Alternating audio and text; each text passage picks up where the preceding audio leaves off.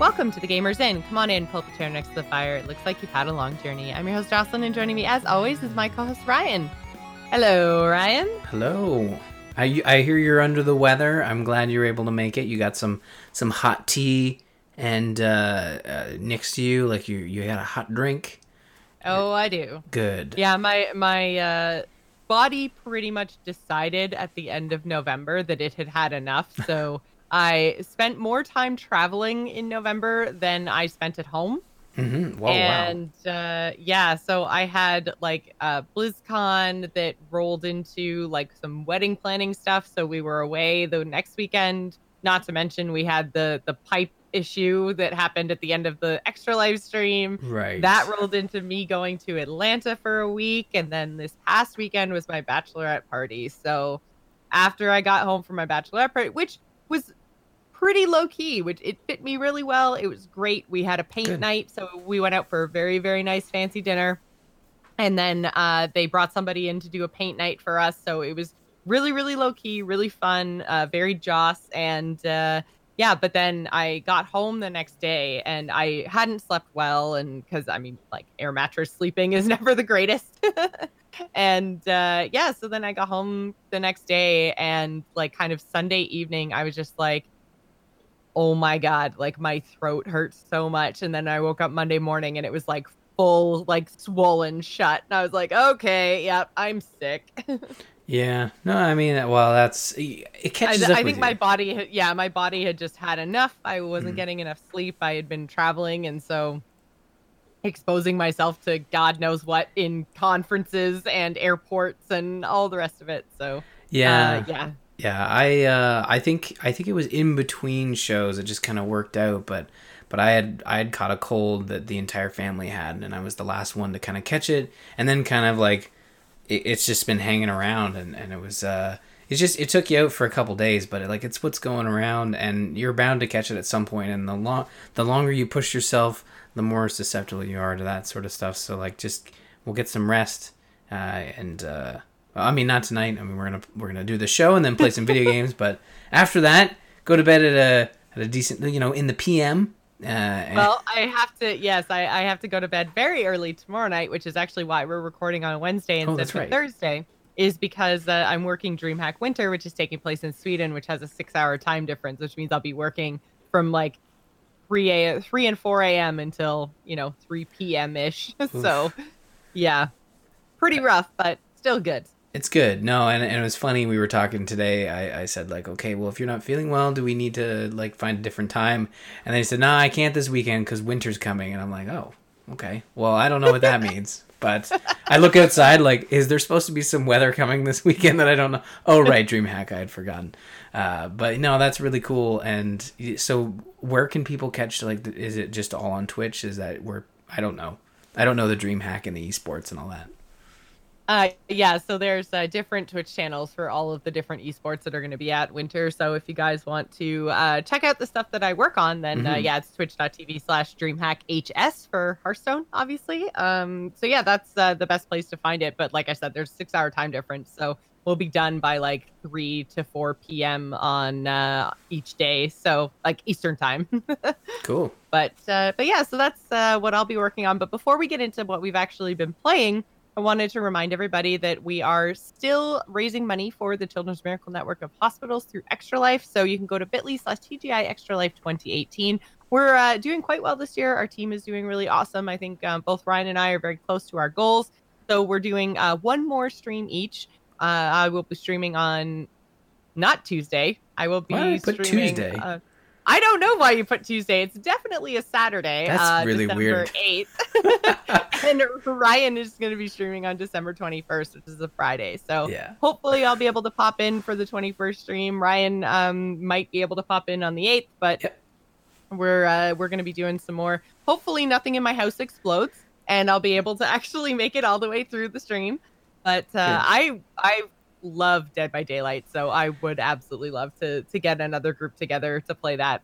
Yeah, no, it'll be a lot of fun. I'm kind of like theming mine. Like Friday the 21st is the last day of work, so I'm gonna do a holiday Extra Life party. I'm gonna get some eggnog and all Christmas themed games. So like, fun. fun. Here's the Storm, Overwatch, Dead by Daylight has a Christmas event coming up.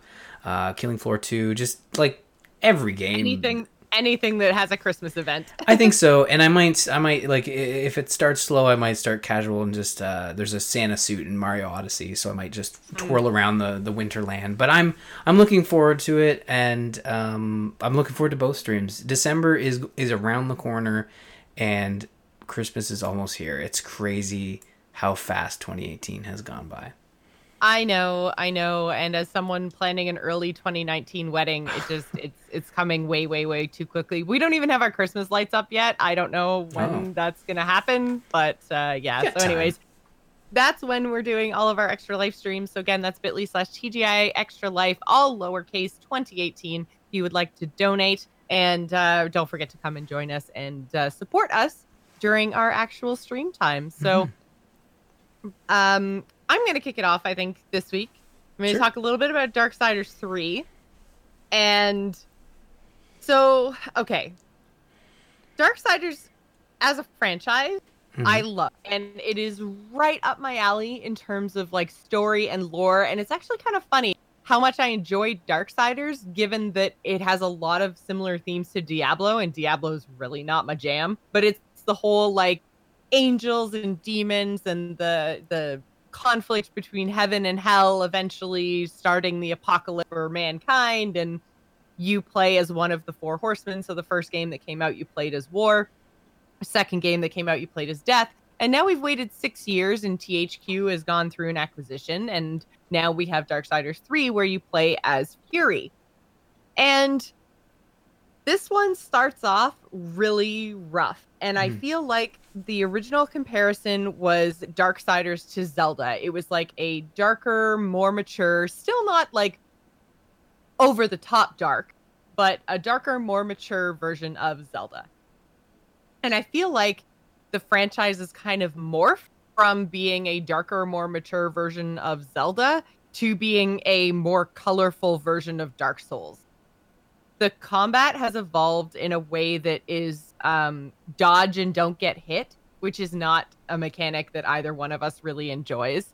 And it's also like, even to the point of like directly ripping off mechanics. Like when you die, you lose all of your currency and you have to go back to the place where you died in order to collect it again. And your currency is literally souls. I was like, this is not even like a reskinned Dark Souls mechanic. This is just straight up how Dark Souls works. Right.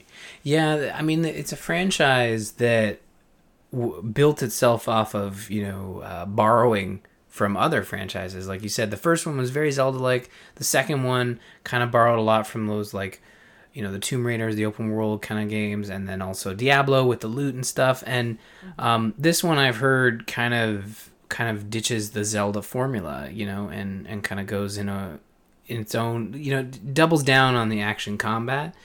And yeah, from what I've seen of the combat, it looks pretty punishing, and like when you get hit, right? That seems to be what I've noticed of the game. I'm not playing it, but I'm a fan of the Darksiders franchise, and I think by every right, looking at this game even existing 6 years after a major studio fallout, and all, that team that was working on Darksiders 2 basically shuttered, and cast to the side by THQ going under. But for some reason, THQ Nordic came in. I can't even remember what they were called before. And they built up this team of former Darksiders devs and created a proper sequel. Now, to that effect, like you gotta give props to what they've done here. I mean, it's a video game, it's a product, whatever. They're trying to make money, but at the end of the day, like, it's still pretty surprising. A, when this thing got announced. B, when we hadn't heard anything up until the release, and then it actually came out. It's very surprising. Like, I can't think of another example in the video game industry where something like this has happened. I'm sure there are examples out there that people might be screaming at their headphones, but to me, like, it just seems so unique. But I mean, you can't give the game a pass just because A for effort, right? So you were Yeah. So having some issues. right. So first of all, I should mention Hmm. I'm playing Darksiders 3 on Xbox using a key that we got through the PR agency. And they basically didn't have any keys left for PC versions or PS4 versions, and so Right. I'm playing on the Xbox. So I have an Xbox One, but it's like the very first generation Xbox. Like it's not the S or the X or any of the ones they've come out with since. And it struggles. It struggles really hard. Like you can tell when you go into a new area because like I'll be going down a set of stairs and Hmm. halfway down the set of stairs, the game just freezes. And then there's like the little icon in the bottom, like the bottom right corner. It's like the little Darksider skull, and it's got these runes that rotate around it. It's like the equivalent of like the little hourglass that used to have on Windows. I guess now it's the spinny blue circle, but Right. that's what it's the oops, I'm thinking graphic. Right. And like I have to sit there and it's not even like I've opened a door and walked through and it faded to black or something. It's literally like my character's in mid step on the stairs and I get the little loading icon and then it just like sits there. And then I'm like, I'm gonna go get a drink and I'll come back and then maybe I'll be able to move my character again. Oh. And so far it hasn't like frozen me out of the game. I've had moments where I've died and the game has locked up in the like in that loading screen. So like you die and then while you're respawning, you get the loading screen with a tip on it and stuff like that. So I've had that screen freeze for 5 minutes at a time where I've had to restart the game. But I haven't but like I said, it even has these moments where you're like changing from like one floor of a building to another, Hmm. and it's like it doesn't load everything all at once, so every time you change floors there's this like frozen screen moment, which is something I'm really not used to seeing in games. I mean, I'm used to seeing if we get a loading screen at all, it's at like natural breakpoints and like I said, like doors opening, fade to black, and then load screen or something. Right. But the idea of something that is obviously supposed to be a very smooth transition, the Xbox One cannot handle it. So this game, I think, even though it technically can be played on the platform I'm playing it on right now, I would not recommend picking it up for Xbox One at all unless you have an Xbox One S or X. Like it's not made for the original. Yeah. Well, the S. I don't know if the S has a boost in processing power. I mean, I'm sure there are I thought upgrades. that they did. I thought the S was like for speed or something. No.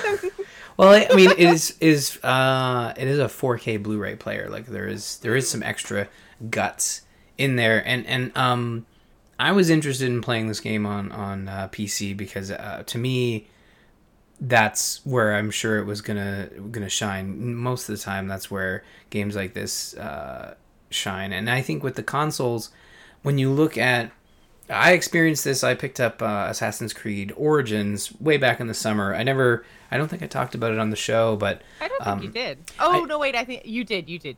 okay. Well, I just noticed that it was a little sluggish on the Xbox, and I have an Xbox One, the original Xbox Yeah. One. Anyways, and it was not what I was expecting. It was a little sluggish, and I think that's one of those things when you're developing a game for PC where you have to deal with just such a wide range of hardware. Then you look at consoles, and you're getting to the point where you're having to develop for a wide range of consoles. You know, there's 3 versions of the Xbox you have to deal with.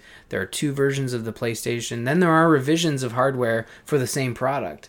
You know, the PS4 Pro has gone through a couple of internal revisions. Same specs in terms of what it can hit, but it's different guts inside, which I'm sure has to impact. I mean, I'm not a game developer, but you change hardware, and I assume you got to target that. Yeah, that's got to have some impact, right? Otherwise, why would you change it? Yeah, exactly. And I look at, and Darksiders 3. You look at Darksiders 3. It's no graphical showcase.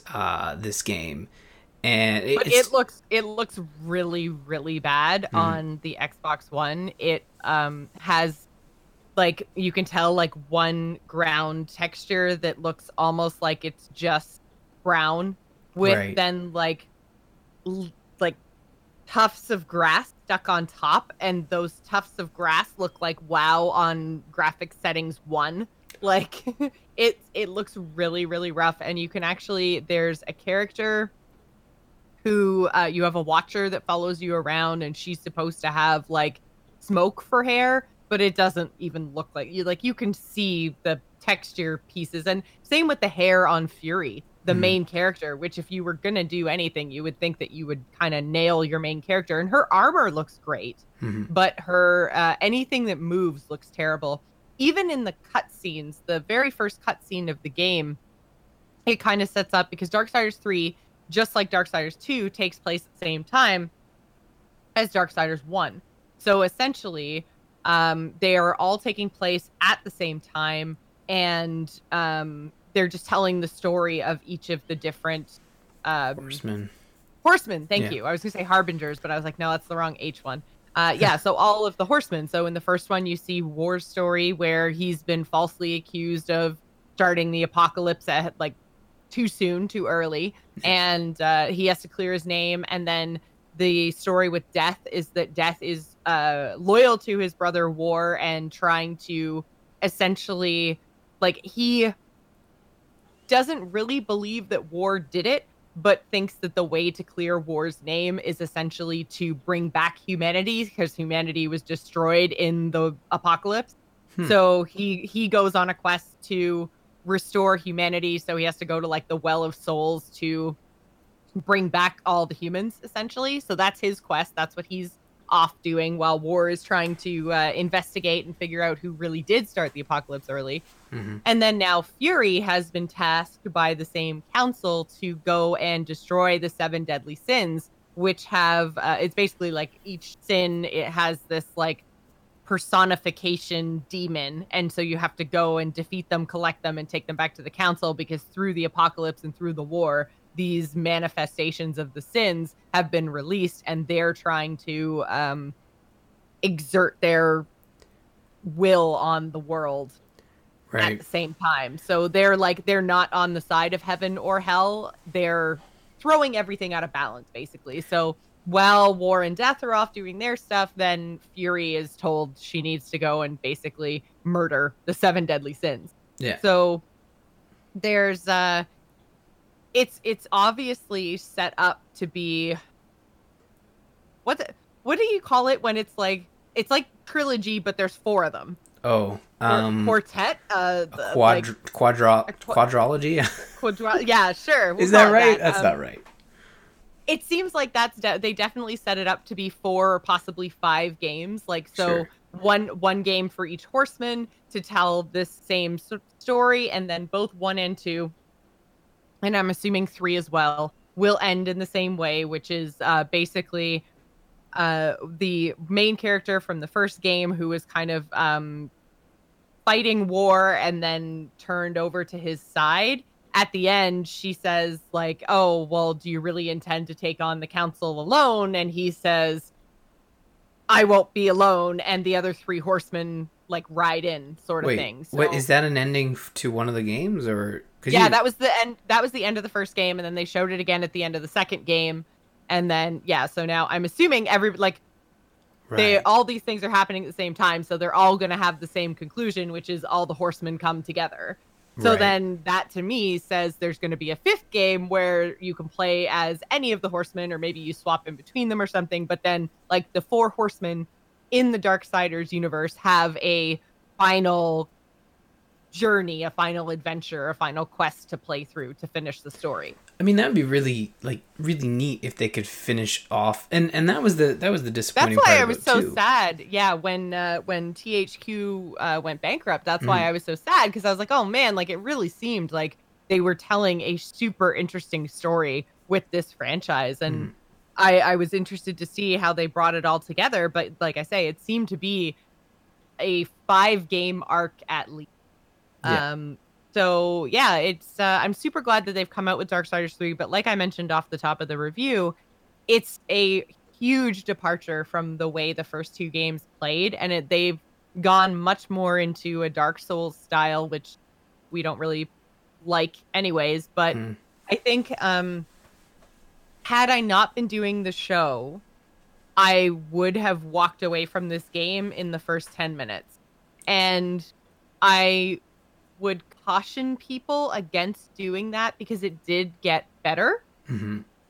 But basically what they do is there's a whole big long cutscene, and the cutscene and graphics, that's what started off this whole like lore story where they're going with this franchise conversation. But even like War's face in the like animated cutscene looks terrible, like low res, like square Oh, that's too pixeled bad. almost, and like it looked so bad. I was like, wow, this is even your cinematics. This isn't even like you're trying to use the in-game engine. You just, man, they should have paid the animation department a whole lot more. Brutal. Yeah, but anyways, so in the first 10 minutes of the game, your Fury heads to Earth, which is the apocalypse has happened, so Fury heads to Earth, and there's these all kinds of these monstrous beings, and you basically have one attack, which is just like your X button, and you can mash it a whole bunch of times to do different kind of moves, but it's basically just you're just whipping your whip thing. And then you do this weird like double jump where the first jump is like straight up, and then your double jump makes you spin in the air, which doesn't actually like It's a blood elf push jump. you. It is, yeah, but it doesn't actually push you as high as you think it's going to. But then sometimes you just randomly will grab onto ledges. It's really, because I've literally stood in the same spot and double jumped 3 times in a row, and like the first 2 times it won't work, but I haven't moved. The first 2 times it doesn't work, and then the third time it'll work. And I'm like, I did literally nothing differently. I Hmm. don't understand why all of a sudden it just kind of let me up. So the traversal with her at the beginning is really, really, really rough. Right. And that leads into what would have kind of made me stop playing the game 10 minutes in, is that you go through this very small area and you kill like around 8 enemies. And then you get into this arena and you have a boss battle. And it's the first of the 7 deadly sins. You fight against Envy. Again, this is the first 10 minutes of the game. I'm not really spoiling anything here.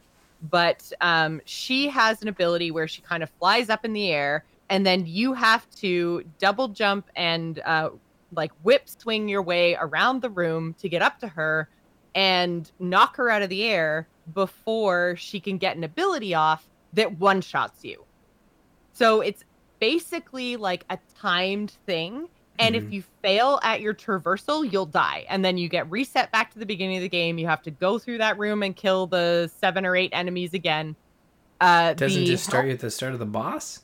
no, it doesn't. It throws you right back to the beginning of the game. So you have Brutal. to do that all again with, a couple of little bits that introduce you to how you're going to do the traversal. And then you get into the boss again. So it took me it took me 3 or 4 tries before I had my first loading screen crash. And then I had to restart the game completely. And then I tried it a couple more times once I realized that that it was actually like a time trial, basically. Because I had been trying to like double jump and hit her and like Hmm. just try, and I was like, I can't do this. And I was like, there's no way I can even do this traversal thing fast enough because of the double jump mechanic that sometimes works and sometimes doesn't. So the first boss was super punishing. It probably took me 6 or 7 tries in order to actually defeat it. And even then I did it once, and then you hit her out of the air, fight her a whole bunch more, she breaks the floor,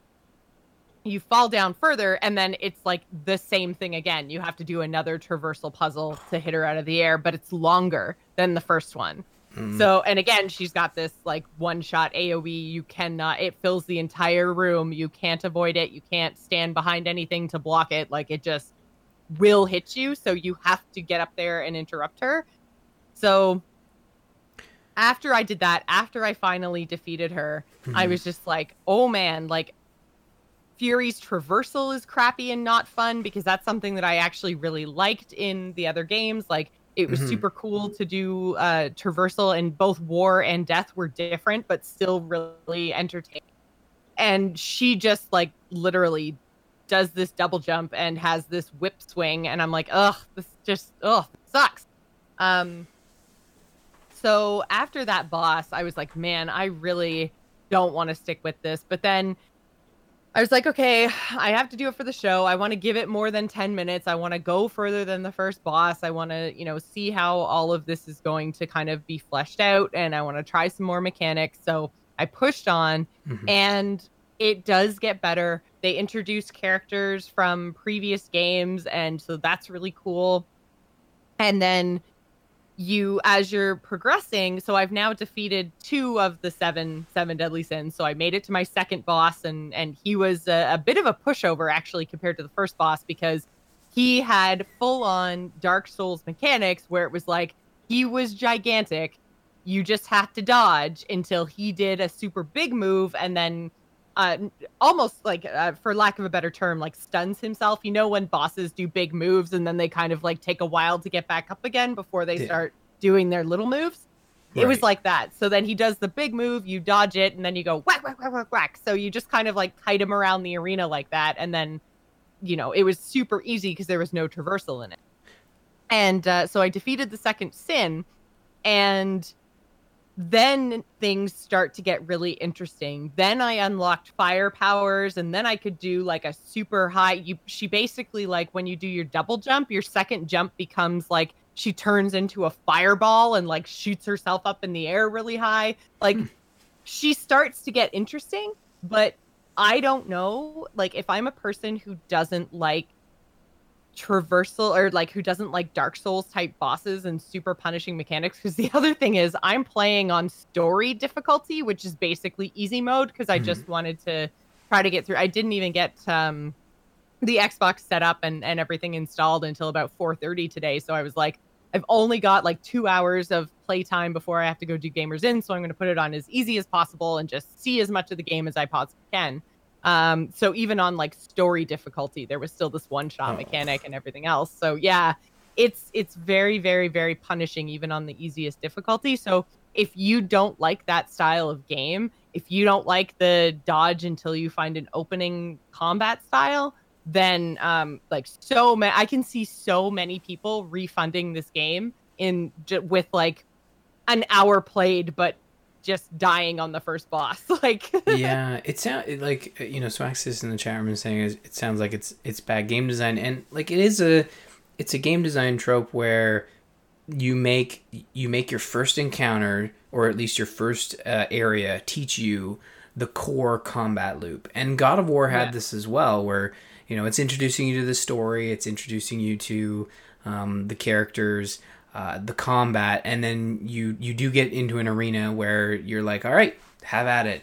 And Hmm. that's where good design and bad game design can kind of, it's a very thin line between the two, where it sounds like this, it's just they tried to do that, they tried to create this setup where you're learning your mechanics, and it sounds like it was really trying to teach you the traversal, and why that mechanic is going to be important later on. It's similar to like Spider-Man, where you're having to you can just punch people like Batman, but Hmm. really what Spider-Man is trying to teach you is like, no, swinging and being up in the air and volleying people around and using your gadgets, it's a mixture, right? Yeah. So the fact that Darksiders 3 is leaning in so hard, saying like, no, if you don't do traversal right, you're going to die, and we're going to teach you that Hmm. lesson until you learn how to do the traversal. And I'm wondering if it's maybe the controls. I again haven't not played it. It sounds like maybe the traversal just isn't as intuitive as you would hope it to be. Like Well, if you're and failing and to this stay is above the AOE, right? and this is kind of what I feel like is the problem, is the game felt a little bit glitchy, because Mm. there was like there's basically, you double jump to get up on a platform, you jump from the first platform to the second platform, again that one's a double jump because it's up too high for just a single jump, and then you have to run and like jump, and then as you're in the air you hold the X button and she puts her whip out, and then she swings you across a gap. The first gap you swing across, if you just hold the X button and never let go, then the whip will take you to like the natural like climax of the arc of the swing, and then the whip will just let go and she'll just land on the platform. Then the second one is a little bit further away, and you get the prompt that at the end of the swing, you can press the A button to jump, which makes sense, but you have to time it very, very perfectly. And so your A button is your jump button, your X button is your attack button, and also your swing the whip button. Hmm. So on the third one that you have to do, so it gives you 3 swings in a row. That one is a little bit further again, and time after time after time, and maybe my controller is broken, but time after time after time on the third jump, I would do the swing, I would press A, and then instead of her jumping, she would swing her whip like an attack. And I was like, I definitely didn't press the X button, but she's acting like I pressed the X button. Hmm. So it feels like a bug or a glitch or something. And I'm like, how could that happen? Because like it's literally within 10 minutes of the game. So how did this slip by QA? Unless it Yeah. was like tested on PC for bugs and then they just ported it over to the Xbox and went, YOLO! Like, Well, release. probably doesn't work that way, but it I would know be it funny doesn't if it work that did. way, but like, it was just so, so weird. And then, so the time that I actually got it to work, again, it was one of those times where I can't even tell you what I did differently. I didn't really do my timing differently. I didn't press any different buttons. I literally can't tell you what I did differently in attempt number 6, but I made it across the gap and managed to knock her out of the air. And then, yeah, so then the puzzle changed. Or, well, I use the word puzzle very, very loosely because it Right. wasn't a puzzle. It was very Well, I straightforward. hear there are Um, not many puzzles in the game. Like it's there really are. I've come across a couple, but there aren't as many. Like, I remember them from Darksiders 2 because I remember that they were really hard. mm, It's like you would think that you know what the solution is, and then you would try it and it wouldn't be quite right. And then it was really difficult at some points in Darksiders 2. I think I even had to go and look one up. mm. But this one, it wasn't necessarily difficult. It just like the couple puzzles that I've come across have just been mechanically annoying, I guess, more so than actually like difficult. Um, so yeah,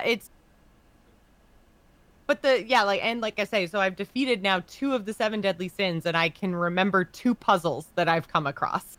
So Okay. there's kind of, it's almost like combat, puzzle, boss, combat, puzzle, boss. So I'm curious. You know, it sounds like you played more Darksiders than I have, in the sense that I beat 1 a very long time ago, and 2 I think I started. I honestly, we were talking about, you know, this show being going into its 7th year. I remember in our first year we talked about Darksiders 2. That's how long it's been Yes. since that one came out. I haven't finished it. I know there's a great definitive edition that came out that I could probably jump back into.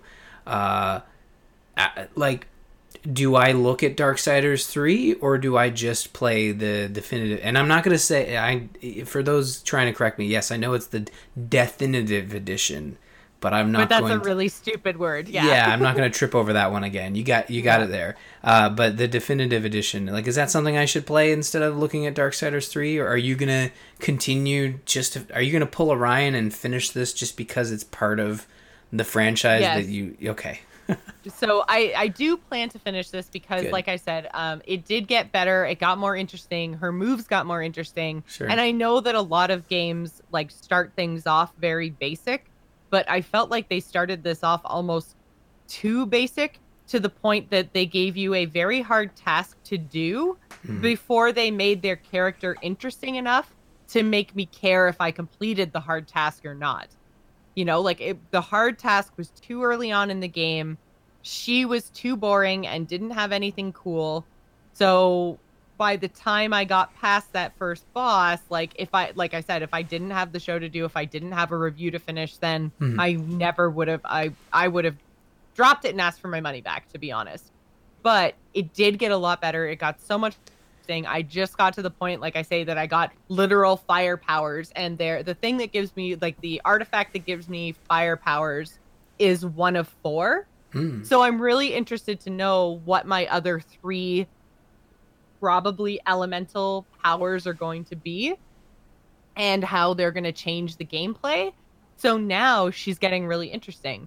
Now she can do stuff that she couldn't do before and opened up new areas, which is kind of Zelda-ish. Mhm. And it's almost like they did take a little bit because it's not an open world game. It's very Zelda-like in that there's like kind of a central hub sort of thing, which is Haven, and then there are pathways leading off of Haven that are unlocked by, I'm sure, different powers because they have like, Cool. one had red spider webs, which now that I have fire powers, I can burn the red spider webs away. So, and then another one had like purple, it looked like a wall of kind of like purpley eggs. Mhm.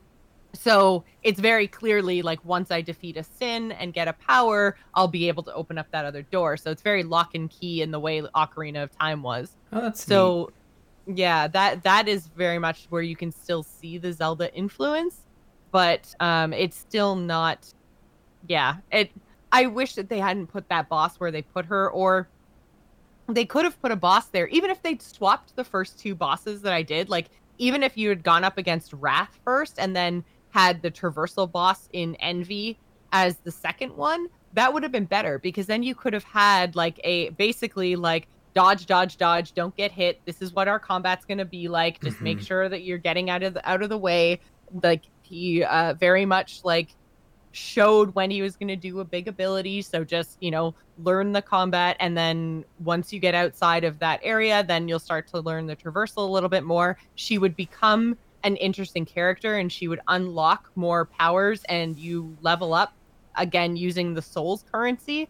So you can choose basically, and this is another interesting mechanic that you don't see until after the first boss, is everything that you kill is giving you these blue souls, which becomes your currency. And you meet his name starts with a V. It's not Virgil, but it's similar. He's a demon anyway, and he's the same guy who's been like the Vorkal or vendor, something. something like that. Yeah, Mm. he's been the vendor through all the Dark Souls games, so he's back. Oh, And so cool. you unlock him, and he's also the way you level up. So his currency is souls, and you can either choose to spend your souls leveling up Fury, or you can spend your souls like getting new weapons, new armor, consumables. And so it's basically like he's a one-stop shop for everything that's going to make your character more powerful. And then you have the choice of whether you want to level up or whether you want new gear. So that's a cool system, but again, after the first boss. So I really wish that they just made the decision to swap those two and that you had Wrath first and then Envy, because having that such a punishing traversal boss happening right at the beginning was, I think, a mistake because you're not invested enough and you haven't seen any systems at all. You don't even know what the blue souls are that you're collecting as you're defeating these same 8 guys to make your way back to the first boss. So yeah, you're not nearly invested enough for the difficulty of that boss. So I can see a lot of people walking away. Don't walk away. It Mm. gets better. It gets more interesting. She gets super cool. And I think that if you can just kind of push your way through that first boss, there's a lot of interesting game to see. I'm just sad that I don't think a lot of people are going to see it because I can see a lot of people just giving up on this game, especially if you don't like Dark Souls, because that's what the combat is in this Okay. game. Yeah, Well, is dodge, dodge, dodge, dodge, then hit. right. Yeah, and that's one thing I have heard is that you take large chunks of health out when you get hit, and that's Yeah. always not my favorite mechanic. Like that's too punishing to the user. But yeah, so it's interesting. Like, well, I think what I'll do is I will check out Darksiders 2 because I never did finish it. I am in the mood for Darksiders and I really liked Darksiders 2, and like I mm, say, the story between the 3 games is super interesting, and I love the idea that you're playing through the same span of time in every game, just as a different character with a different quest in a different location, but it's like all happening at the same time, coming to this big, huge conclusion. And even though you know where the game is going to end, it's still really interesting to see because they start the game off essentially all separate. Like Fury is super pissed off. Like she sees War all chained up at the beginning because he's being accused of starting the apocalypse. And she's like, I don't give a shit. Like, screw you, man. Like, what have you done now? I should have been the leader instead of you anyways. So I'm not even going to listen to you. Like, screw you, brother. What do you want me to do, council? Okay, I'm going on my quest. Like, bye. And he's like, no, but I'm in chains. Won't you help me? And she's like, nope. Nope. So to see her then answer his call at the end of the first game, I'm interested to know how they get there and what all happens. And I'm starting to see that. But yeah, there's still, I think, a long way to go and a lot of interesting story to find. But I would say absolutely pick up Darksiders 2, play through that because playing as Death, he had a lot of really cool powers. And Yeah. then I would wait for Darksiders 3 to go on sale. And then after you finish 2, then pick up 3. And Okay. I'm sure it's going to be on some sort of Steam sale within the next 6 months, probably within the next month. So I would say just keep an eye out for sales on Darksiders 3 and definitely do not pick it up on, I would say, definitely not Xbox One. Probably by extension, I would say also not on PS4. I Mm-hmm. would say if you have an Xbox One X or a PS4 Pro and you want it on console, go with those. But if you have the earlier iterations of those consoles, don't bother. So yeah, go for Xbox One X, PS4 Pro, or PC. Like the Yeah. the earlier consoles. If PlayStation, if Xbox is anything to go by and PlayStation is the same, then they just can't handle it. So Yeah, I'll probably be looking at PC and yeah, I hope it like I want to get it at some point, but I hope that it doesn't go on sale like Shadow of the Tomb Raider did, where like a month later it was cut pretty deep, and a lot of people weren't happy about that. So I hope that doesn't happen to Darksiders 3 because I mean negative. Like even when you put a game on sale, that can produce negative press and cannot be good for the discussions of do we do a Darksiders 4 because clearly they're playing the long game. The Darksiders 3 wouldn't exist if they hadn't set up this world that was worth revisiting or this story that needed to be continued. And the fact that they take 3 and place it, in parallel of 1. So they're not progressing the story past what we've already seen. Like we're still right. working through. All 3 games end at exactly the same moment, which Right. is all 4 horsemen coming together. Yeah. Exactly. Yeah. So Literally, like same cutscene, everything. right in Yeah. oh, but you didn't finish 3 yet, though, right? I haven't finished 3. I'm assuming. Okay. Because 1 and 2 finished with the exact same cutscene, which, given the end of 2, was actually really interesting because an event happens at the end of 2, or I guess almost in the second last cinematic of 2, that makes you think that the cinematic from 1 can never happen. But then they're like, oh no, but then here's more information and this is how it actually happens. And they end up in the same place. So it's really cool. Cool. And so I'm assuming that, yeah, Darksiders 3 and the eventual, hopefully, Darksiders 4 will all end up in that place. Yeah. I don't know if this is the desired outcome, but I kind of just want to play Darksiders 2. Like, play 2, absolutely play 2. Yeah, I think that's what you should do. That's what I recommend everybody do, especially since they came out with this definitive edition. You can I don't know how much it is, but it's probably in the 20 to 30 bucks range, and that is a deal for that game because I think 2 is probably my favorite of the franchise so far. So yeah, it was a lot of fun, and they delve into the lore around, like the first one was very much angels versus demons with humanity caught in the middle and war trying to figure out who started the apocalypse early.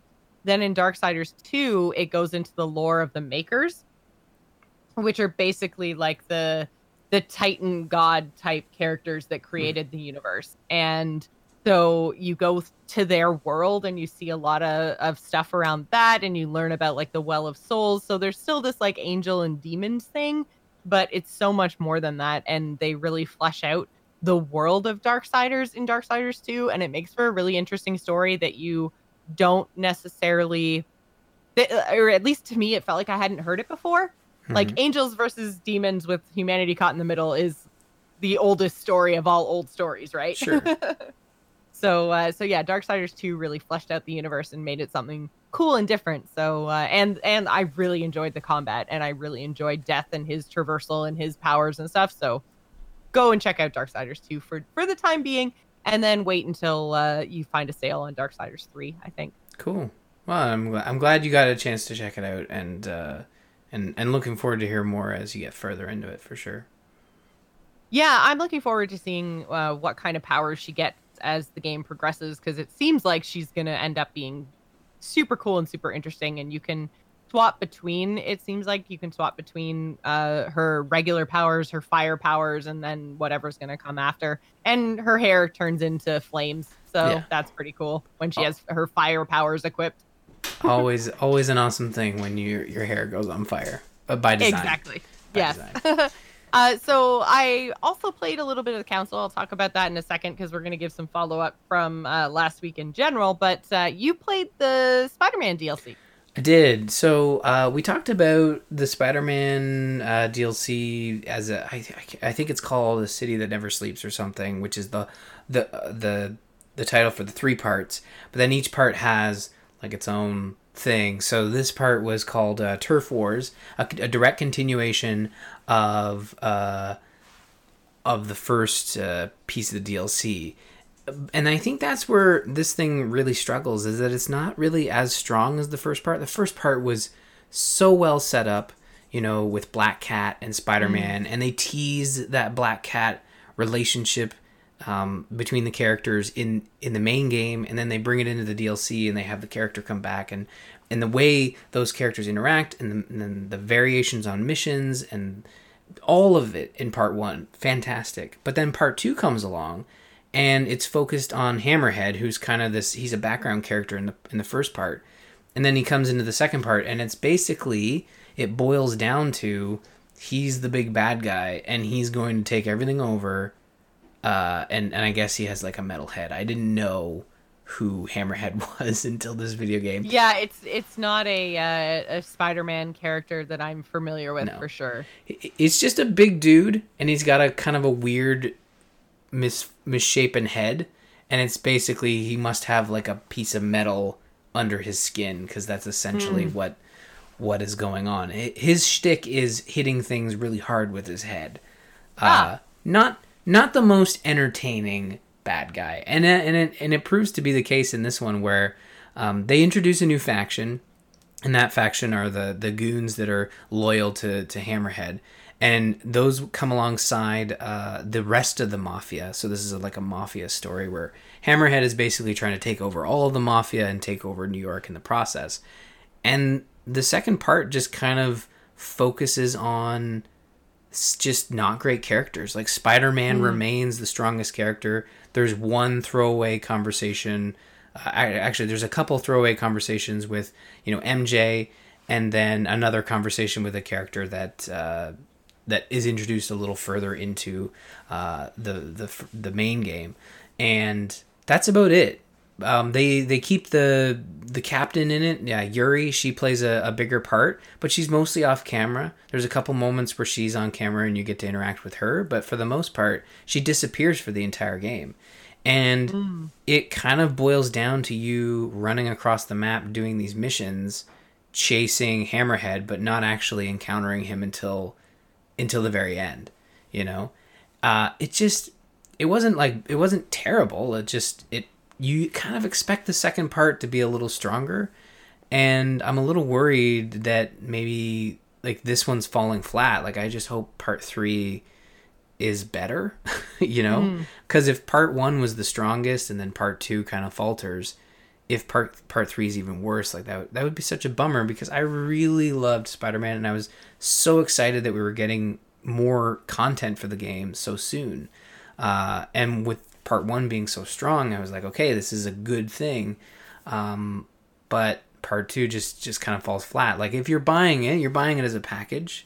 So you're gonna want to play through part 2, because it ends in a way that is like, all right, chapter 3, it's all gonna come to a head, right?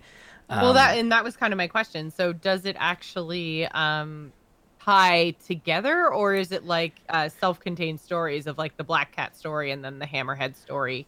Well, there's Hammerhead is involved with part 1, but part 1 wraps up, concludes in a way where what happens and what the main interesting part about part 1 isn't featured in part 2.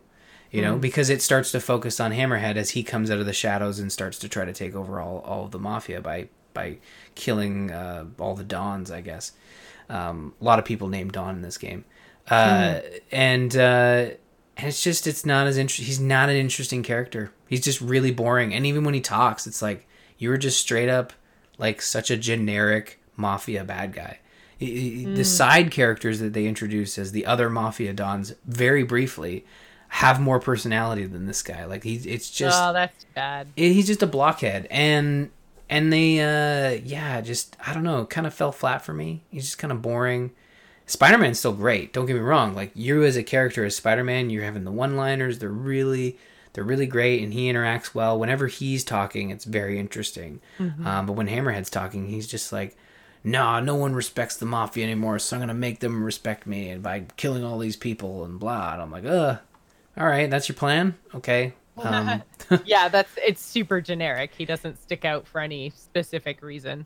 Yeah, so I mean, the first game, the main game, has such a large rogues gallery of just great bad guys, and this is the guy they choose to focus on for the DLC, and it kind of falls flat. But that's why Black Cat was so interesting when Black Cat was part of the story. Like it was just more interesting. There's no history between Hammerhead and Spider-Man. That was the most interesting part about part one. This one's just like he's just a bad guy, and you punch him real hard sometimes. So, Not in the head though, because I feel like that would hurt Spider-Man's fist. no, yeah, don't hit. When you're fighting him, like if you don't do the mechanics right, you do end up punching him in the head, and Spider-Man say like, "Wow, his head is really hard." So there, like again, there are good moments. You're gonna enjoy going through it if you love Spider-Man and you want to experience the story. Yeah, you're gonna enjoy going through it, but you're definitely gonna feel disappointed in its unevenness, And but the way it ends, I think it ends in a way that makes me excited to play part 3, just to see where they take it. But I hope they don't double down on what they introduced in part 2 and kind of go back to what they had in part 1 is honestly what I'm hoping for. So, yeah, but more Spider-Man's always great. I can't go wrong with that.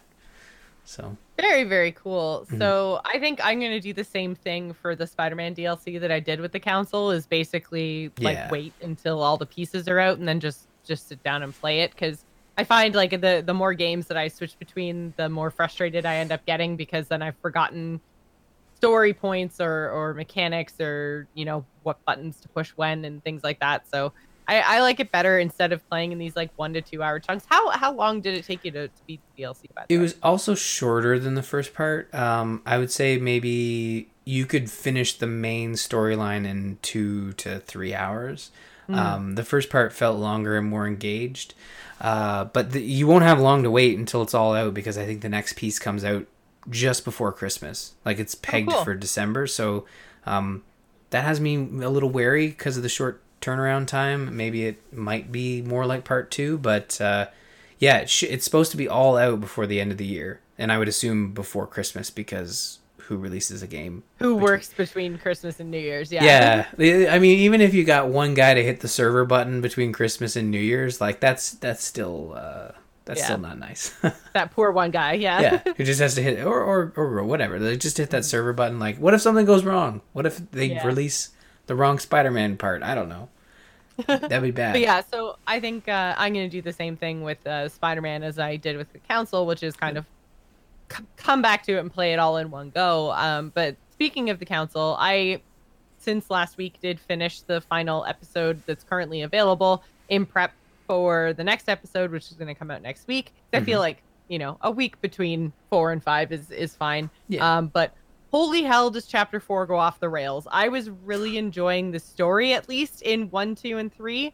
But yeah, episode 4 just goes some really, really weird places. And I had another, I can't remember if I had talked about this before and if I'd finished episode 3 or not when we talked about it last week, but I had to actually go back and replay episode 3 because there's a very punishing thing that happens right at the very end that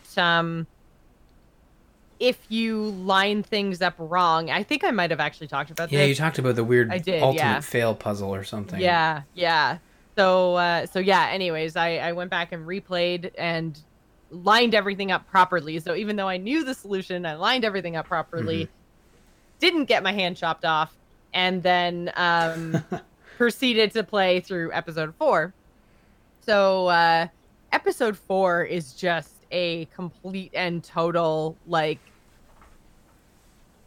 mind F. Like it just goes right off the rails. I'm like I don't even know if I want to play 5 now because it Oh. just like I don't necessarily I don't want to say what it is that makes the thing go off the rails, but basically like the whole entire story is about this. It's like this historical fiction thing where you've got all the leaders of the free world that come together for this council, and you're trying to decide about big events, and who should go to war, who should take over this place or that place or whatever. And it's really based in historical events, but there's this like undercurrent of occult stuff. Mm-hmm. And the essentially like undercurrent of occult stuff comes to a head at the end of episode 3, and then they just smack you in the face with it in a ridiculous way all through episode 4.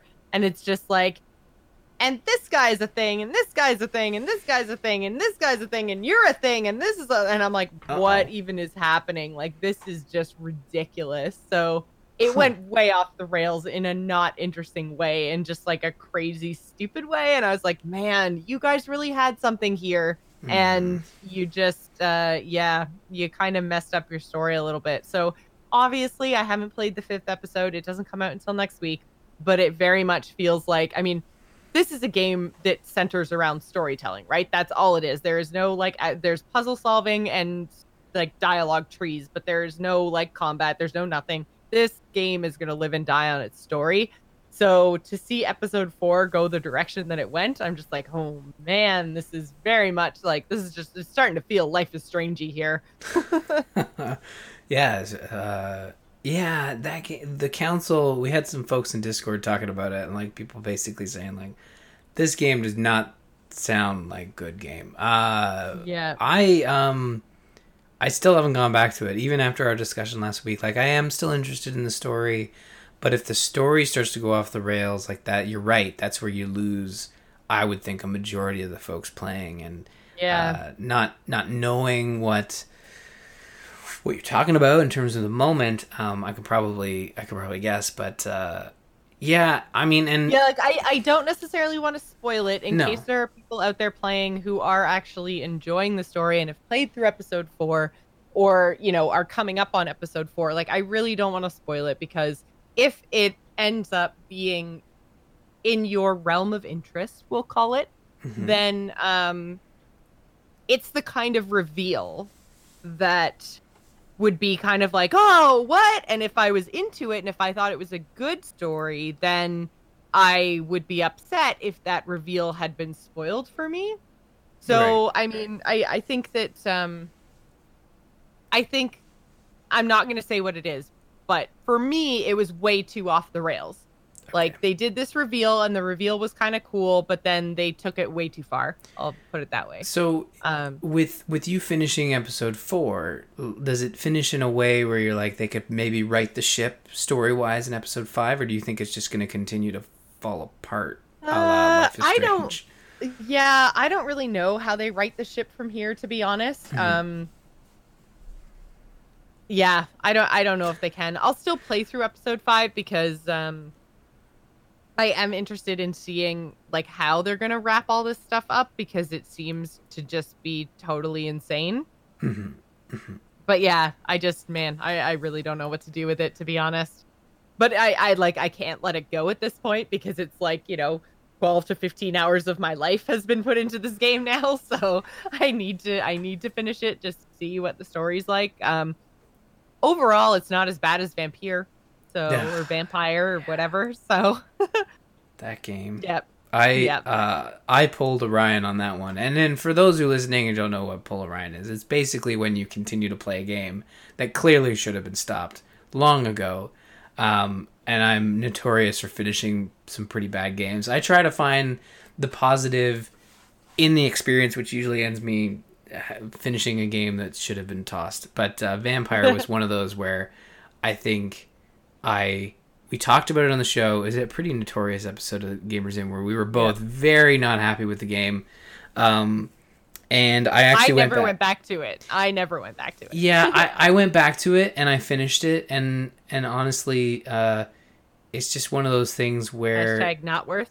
no, yeah, and honestly, in the day, this is going to sound terrible, and I know a lot of people work on video games, but at the end of the day, time is also an important, I value it much more now than I did years and years ago, right? With two kids and a family and whatnot. But with Vampire, it was one of those things where you could have just gone to YouTube and been like, oh, okay, cool. That last moment, yes, it would have made playing the whole game somewhat worth it, but this was just so much easier. I think there were other examples where another example is when it says like, hey, if you beat the game on the ultimate difficulty, you get a different cutscene that is essentially like, hey, here's what the sequel's actually gonna be about, and I just YouTube those now. Like I cannot be bothered to go back and play something on ultimate difficulty because that You stand up sounds the time. terrible, But the council's still one of those things. Like I really enjoyed the weird mechanics they threw into it with that changed it from just another Telltale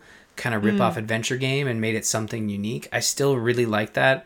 And when we finished episode 1, I think you and I both had this conclusion that like, yeah, we'll revisit it when it's all coming out.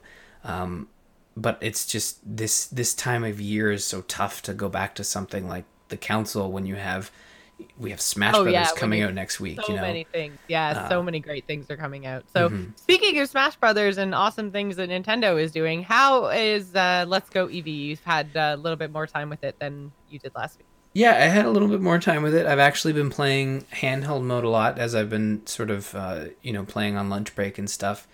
And that game still remains a cute and cuddly compact version or compact remake of Blue and Red, while also simultaneously bringing enough from the main series into the game. Like I think we talked about it quickly last week, and on Discord, a lot of folks were, kind of questioning some of the like whether it's too watered down. And honestly, I think it's the perfect amount of watered down Pokemon because, like I said last week, I just think it's the main Pokemon games are just so bloated with stuff, and this one it focuses on catching Pokemon, doing battles, and I loved Blue and Red, so it's just I know exactly where I'm going, I know exactly what I'm doing, even though it's pretty self-explanatory as well if you haven't played those games. But yeah, I actually almost came. So this was something I didn't talk about last week. I came pretty close to buying the accessory. So the Pokeball that they announced with it, it's $65 here in Canada. I was this close to so picking it up. That's what I was talking about. The Pokeball accessory, the version of the game, and why I didn't end up picking up Pokemon is because that's $130 for the game and the ball in like a collector's pack or whatever. So I was just like, I can't. $130 is just too much. I can't do this. Yeah, because we really and truly we need another set of Joy-Cons anyways, because the ones that came with the system, the left-hand one constantly desyncs. So like we need a new set of Joy-Cons anyways. So I'm like, we should probably buy that, especially with Smash coming out, before we buy or like another Pro controller maybe, or like there's other Switch accessories that we should spend money on before a Pokeball that's only going to work with Let's Go Eevee or Let's Go Pikachu. I think now some folks may be able to correct me, but I think it also works with Pokemon Go, in that you can it swipes Pokestops automatically. I think it does. So like that bracelet. Yeah, it does some. Now, Okay. do you have the bracelet? I can't remember if you. I don't know. Okay. It was sold out when I was really into Pokemon Go, and now like I only really do Pokemon Go when I travel. So I'm not as into Go as I used to be. So I'm kind of glad that I didn't like try to track down that accessory because it's great that it can, do stuff but I found I've started playing Pokemon Go a lot more because you can tie it into Google Fit now. Mm-hmm. So like my phone is constantly tracking my steps through Google Fit. And then now when I open Pokemon, it's like, oh, hey, here's some bonus candies and congratulations on hatching some eggs and stuff. And you don't have to have Pokemon Go open anymore because like it drains the battery on my phone so fast. So Yeah. it's really nice to get credit for those steps. So now I'm playing it a little bit more again. And I think that only just came out a few weeks ago. Yeah, it's brand new, that feature, Mhm. and it's got me playing as well. Actually, I got back into it because I was like, oh, what's the connection between Pokemon Let's Go and Pokemon Go? And there's a lot more in Go now that I haven't played Mm. for over a year. And yeah, the accessory, I almost bought it, and I was talking to Ashley about it. That's usually how I gut check, weird large-ish purchases. It's like I'm kind of thinking I'm putting this like Pokeball on my Christmas list, or just straight up buying it because it's available. I Mm. don't know how much longer it'll be available. And she's like, okay, well, what games can you use it for? It's like, well, Pokemon Let's Go. And it's like, okay, what does it do? It's like, well, you put a Pokemon in it, and like you shake it, and you can hear the Pokemon in there. And I think the Pokemon will do stuff. Like he's your little buddy helper, and he'll do stuff for both Pokemon Let's Go and Pokemon Go. So some folks I know, Eddie, my co-host on Summoner's Call, he has one, and he's been using it to kind of boost his characters. Like he'll do some running around and stuff, and yeah, the adventure sync on Pokemon Go has been really really fantastic. But ultimately, I decided not to get it, just because I I don't know. I felt like it probably wasn't something I needed Yeah, at it's this a time. very specific It's accessory. also So $70. Like yeah, if it's it not cheap. functioned like a normal Joy-Con so that like you could use it in other games in place of a Joy-Con, then okay, maybe. But Mhm. yeah, it's very much only works in Let's Go. And I mean, I'm sure that there's a lot of Pokemon fans out there, and I am totally one of them that it would be super duper cool. Although, I mean, I hope there's a wrist strap because I would accidentally throw that at my TV. Oh, there's Let's a be wrist strap. honest. Knowing Yeah. Nintendo, Yeah. they've put a wrist strap on that thing, and I mean, yeah, I ultimately decided not to do it, but I think it is really cool in that it does act as your main control method for the game, and like I Yeah. said, that Like game's. if Go let's ahead. say if there was a similar thing, like let's say that you could Mm. buy 10 electronic like handheld plastic Hearthstone cards that would let you like hold your cards in your hand and then like pull one out and play it. Like if there was some sort of controller like that for Hearthstone, let's say, Mm. I could see myself wanting to have that because Hearthstone's my game. So if Pokemon was my game, I would absolutely want the ball to go with it. But where Pokemon, as fun as it is not my game, I don't think it's not worth the money for the very specific accessory. But Yeah. I'm sure that there's lots of people that are super stoked to have it. It adds an extra feature, but ultimately for me, because I'm got one foot in Pokemon Go and one foot in Pokemon Let's Go, I'm not like fully in on both of them. So the Mm. accessory didn't make sense to me, and plus I'm not, the way I'm playing Pokemon Go is I'm not like walking. It's winter right now, so like Yeah. I'm not doing a lot of that. I'm driving places and just hoping the heat has been on long enough that I don't freeze in my car. But yeah, it's not, the accessory isn't for me, but the game still remains to be awesome, and it is, the handheld mode is kind of the way to play it because it feels perfect. And Pokemon's always been Mm. a handheld game for me, so playing on the handheld doesn't feel like a cheapened experience because it's what I'm used to. Right. But playing it on the TV is also really good. It's just it has that motion control, and it is a little bit silly at times, um, as you're trying to like just kind of throw it, but Yeah. it's still fun. I'm really enjoying it. I need to get a bit further so I can start transferring Pokemon. That's the other thing. You have to get like 75% of the way through the game before you can start bringing your Pokemon in. But I'm still digging it. I think it's a solid entry in the Pokemon franchise. Probably one of the first spin-offs that has actually been good. Uh, Mm. so or good. I guess Pokemon Snap was pretty good.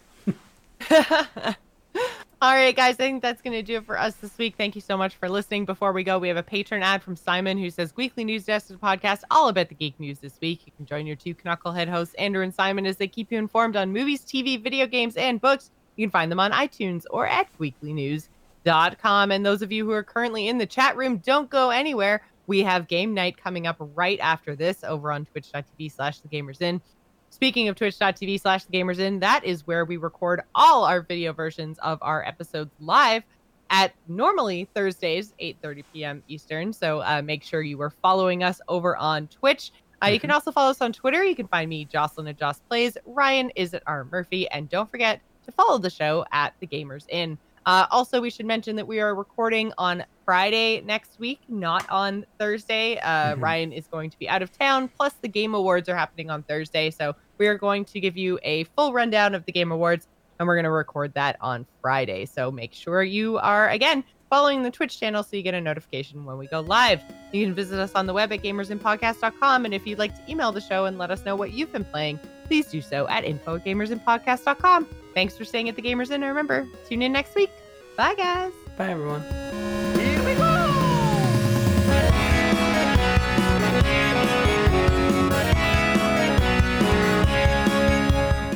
That's pretty crazy. What's that? 350 divided by 7 carries a 1. How many years is that? 7? Almost 7 years. Yeah, because I think we started in 2011. So yeah, it has been 7 years. Yeah, I guess we missed a few here and there, but. Yeah, Skyrim. That's how I tell time. That's how I know it's been 7 years. That and Skyward Sword.